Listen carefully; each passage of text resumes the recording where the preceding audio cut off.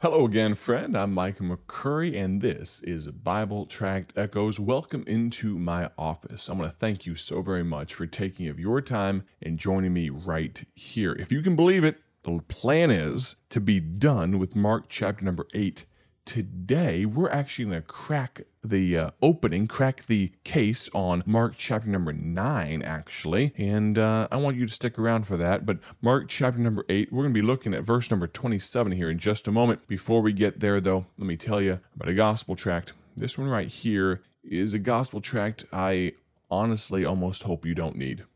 This one's called Thank You for Your Kindness at the Loss of My Loved One. I've seen this gospel tract in use. I recall, not that long ago, dear family in our church, long-time members, some of the most faithful folks I know, father passed away. And I saw this gospel tract used. He was a younger man. He wasn't, I don't think he was in his 60s. And he was maybe not even 50. I'm not sure what his age was, but I do know this. In our minds, humanly speaking, he was taken before his time. Now, it was in God's time. But I watched a wife left behind and 2 children giving out these gospel tracts at the funeral.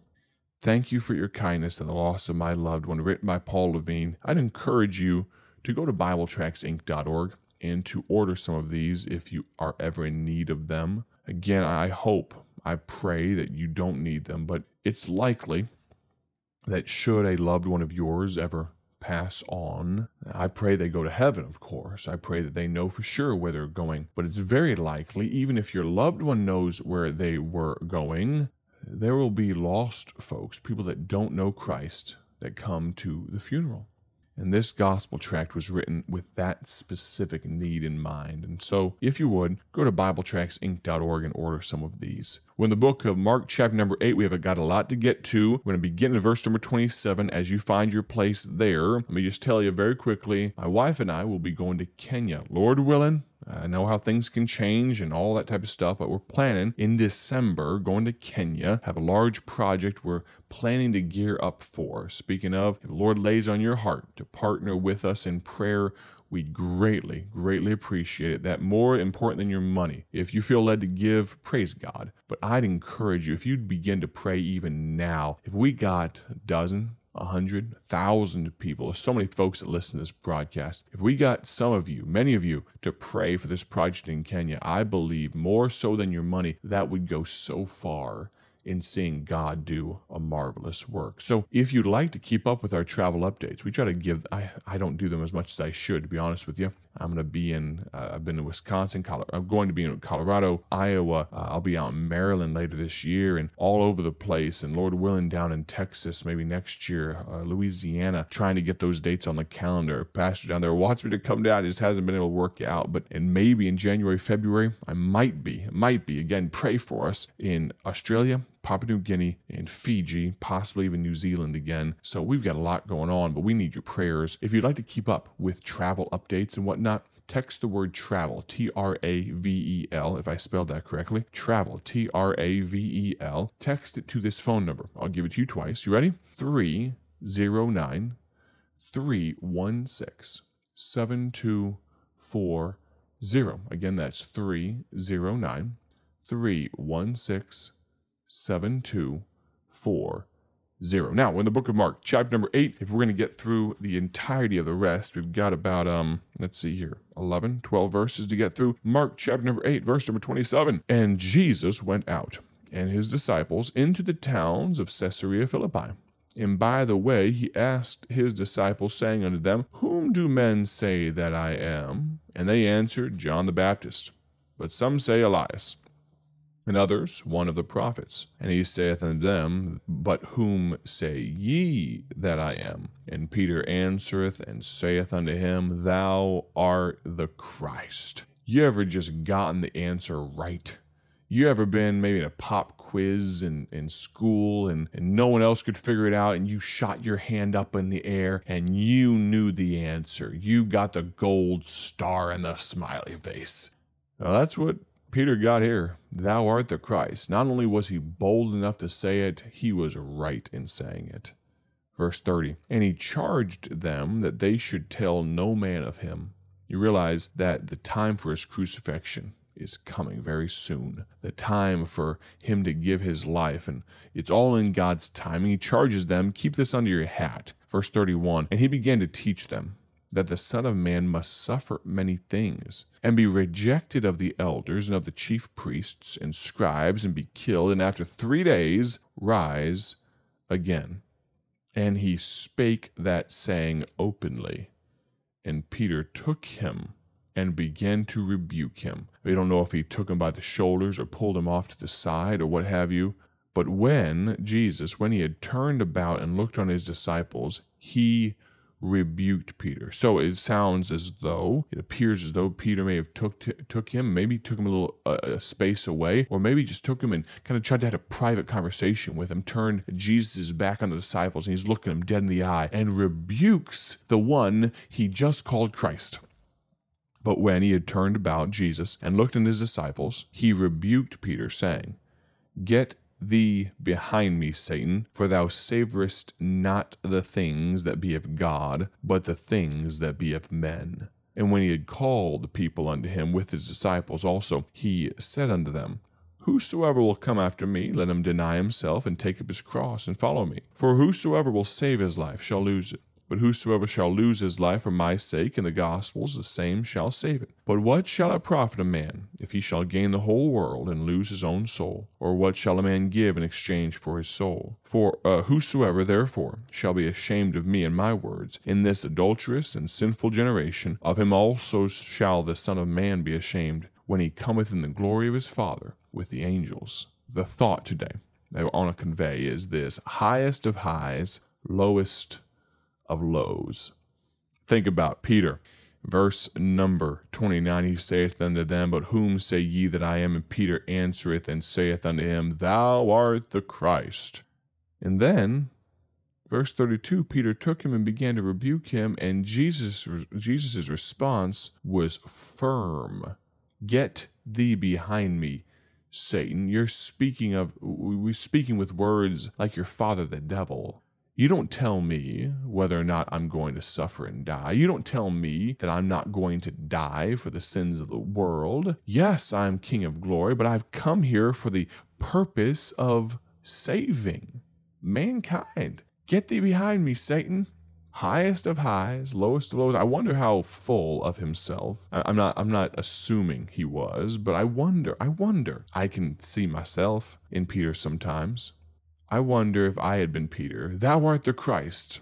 Yeah, you're correct, Peter. Keep that under your hat. I wonder how much I'd be beaming with pride and kind of be a little full of myself and just kind of rub my fingernails right there, my lapel, and yeah, I know what's up. And then Jesus begins to speak to them and tells them directly, here's what's going to happen to me. And Peter, still maybe a little full of himself, or maybe out of concern, regardless, he pulls Jesus aside, pulls him off to the side, and begins to rebuke the King of Glory. I mentioned the gold star and the smiley face. I used to. I still pick them up every once in a while, not often. But don't think less of me, all right? You're not allowed to, all right? You got to give me grace for this. I have enjoyed the simple pleasures of Calvin and Hobbes. Do you remember that old, I think it was Bill Watterson, that old comic strip? Oh, man. For some reason, if you're wondering if my personality was formed by reading a lot of Calvin and Hobbes at a young age, you're probably correct. My mom tells us that sarcasm was our first language and English came second. I don't know if that's the case or not, and I don't know if that's something to be proud of or not, but my parents, for some reason or another, they had the full Calvin and Hobbes collection. There was probably 8, 9, 10 books. And so I'd enjoy reading them. I enjoy reading everything, and that was part of it. I just enjoyed reading I'm right now reading a biography of Ben Franklin, and I've got multiple books, and my stack of books to read is so high, and I'm trying to work through them. But as a child, I read everything. Calvin Hobbes is one of them. Came to mind There was this comic strip where I think Susie Durkins was her name, one of his arch nemesis as a 6-year-old little Calvin. He did not like Susie Durkins, and Susie had gotten something along the lines of a gold star or a smiley face, I think it was, on her homework assignment. Look, I got a smiley face on mine, and Calvin gets very irritable. And the speech bubble, the thought bubble that comes up in the last comic strip pane there was something along the lines of he was looking down at the context is he's looking down at his homework because I think Susie asked him, "What did you get? I don't want to talk about it. None of your business." And looks down at his and he says, "I didn't even know they made a puking face." The insinuation is that he did very poorly on his homework. Where was I going with all that? I had a point. Highest of highs, lowest of lows. Sometimes you get the gold star and the smiley face, and sometimes you don't. Sometimes I think of my dad when he would do editing for some of his subordinates on little orders or memos or things that needed to go out to their company or battalion, or he was a DCO, Deputy Brigade Commander, for a time. And he had the opportunity to do a lot of editing because he wanted to make sure these things were correct. And he would talk about how sometimes he would have to bleed all over them because his red pen was it was so atrociously grammatically wrong. And of course, his subordinates had to go and fix it, right? Highest of highs, lowest of lows. It's amazing, though, how oftentimes the lowest of lows come right on the heels of the highest of highs. Sometimes it's the best days that we then see immediately after the worst days. I'd encourage you, friend, don't let that be true for you. Am I saying that we can live on the high all the time? We're going to be on the mountaintop? No. But I would be careful to guard that experience, if you would, to guard that opportunity. When God has given you the chance to be close to him, and he always does, this is not some momentary thing, let's do our best not to disrupt that, to hurt that, to mess that up. Too often I do something right after the good days, right after the best day at church. I do something, have a thought, or I have an attitude, and it destroys to some degree what God has done, at least in my own mind. And highest of highs, lowest of lows. Tomorrow on the broadcast, we're going to jump into Mark chapter number 9. If you can believe it, we're making good time. I want to thank you so very much for joining me once again. My prayer, as always, is simply this. Have a great day for his glory. And if you would, pray for us. We'll talk to you soon. God bless. Thank you for joining us today for Bible Tract Echoes, a ministry of Bible Tracts Incorporated. If you would like to receive a free sample booklet of all of our tracts, you can contact us by calling 309-828-6888. That's 309-828-6888. Our mailing address is P.O. Box 130, Dwight, Illinois 60420. A faster way to contact us is to go to our website at BibleTractsInc.org. That's BibleTractsInc.org. There you will find more information about our ministry and details on how you can support Bible Tracts Incorporated. Thanks for listening, and may the Lord richly bless you as you serve Him.